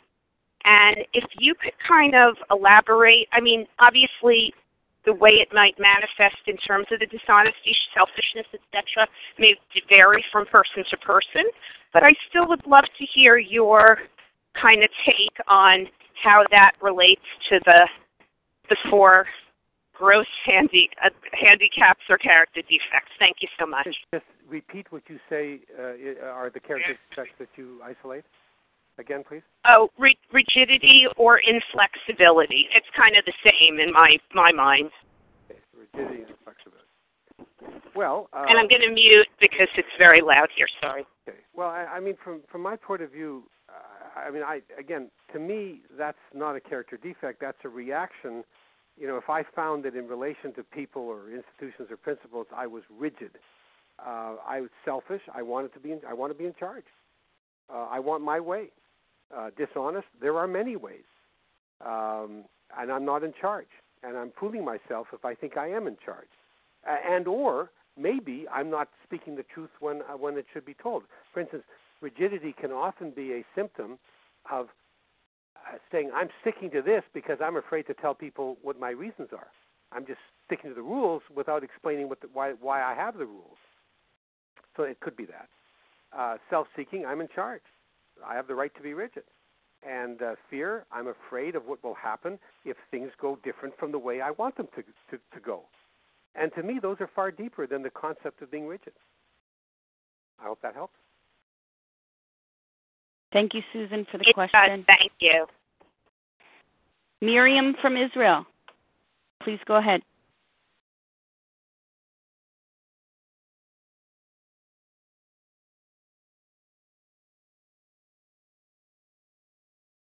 Star 1 to unmute. We're looking for Miriam. Hello, this is Miriam. We hear you. Can Go hear ahead. me? Yes.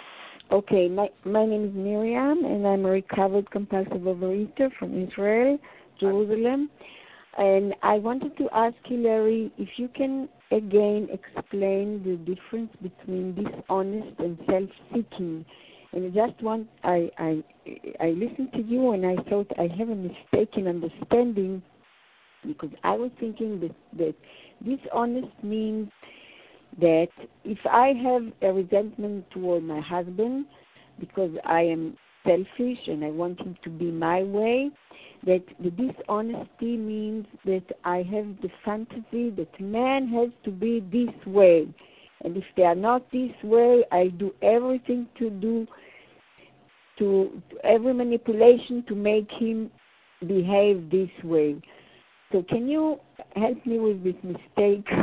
Well, I think I've experienced that, so I think I can give you my own experience in relation to that. Dishonesty is one of three things, at least as I've analyzed it. One is lying, cheating, stealing. That doesn't apply here. The other is lying to yourself about reality, and sometimes I have been dishonest in not accepting that people are who they are, and that they can't be changed. And the other thing is not telling the truth when the truth should be told. I have been guilty of not explaining my resentment or explaining my concerns. Not explaining my resentments, but explaining my concerns. Sometimes I have legitimate issues that I want to talk about to my spouse, for instance, and I don't do it. I just resent it. I just want, lots of us go through life expecting people to understand what we want without explaining it to them. And so very often my dishonesty has been not explaining, not talking about, not telling the truth. Now, I want to emphasize, by the way, this doesn't mean I immediately tell the truth. That goes into step 5, it goes into step 6, step 7, and step 8 and 9. And so there are many truths I could be telling to people that I have decided would cause harm to them or others, so I don't tell them. I'm ready to do it, but I don't tell them because those truths would harm them. So, but at the step 4 level, my dishonesty may be I'm just not telling the truth when the truth should be told.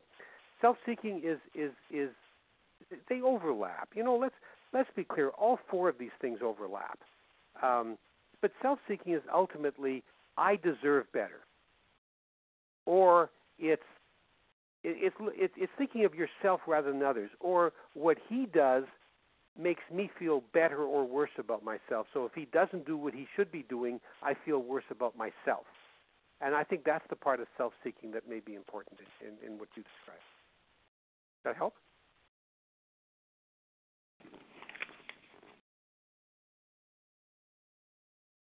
Thank you, Miriam, for the question. And we'll take one last question this morning. This is Esther in Canada. Esther, go ahead. Hi, Lawrie. Thanks for your presentation today. I had a question on page 70 on that last paragraph.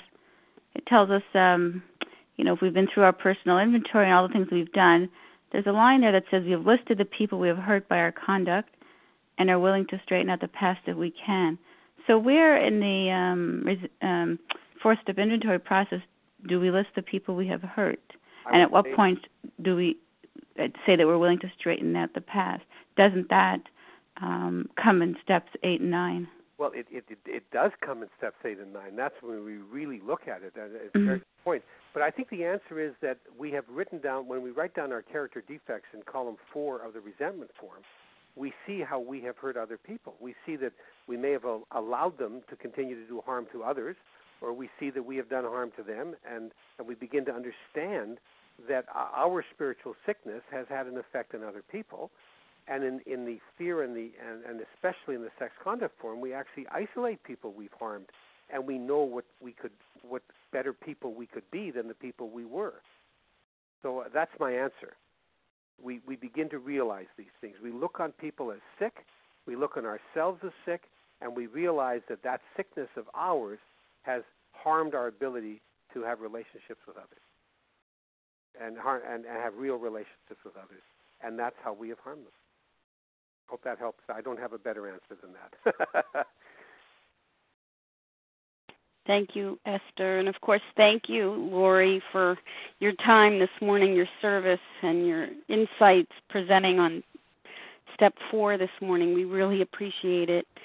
This meeting obviously touched many around the globe, so we appreciate it. I'm now going to close this special edition meeting in the way that we always close our meetings on A Vision for You, and that's from page 164 in the Big Book. Our book is meant to be suggestive only. We realize we know only a little. God will constantly disclose more to you and to us. Ask Him in your morning meditation what you can do each day for the man who is still sick. The answers will come if your own house is in order. But obviously you cannot transmit something you haven't got. See to it that your relationship with Him is right, and great events will come to pass for you and countless others. This is the great fact for us. Abandon yourself to God as you understand God. Admit your faults to Him and to your fellows. Clear away the wreckage of your past. Give freely of what you find, and join us. We shall be with you in the fellowship of the Spirit, and you will surely meet some of us as you trudge the road of happy destiny. May God bless you and keep you until then.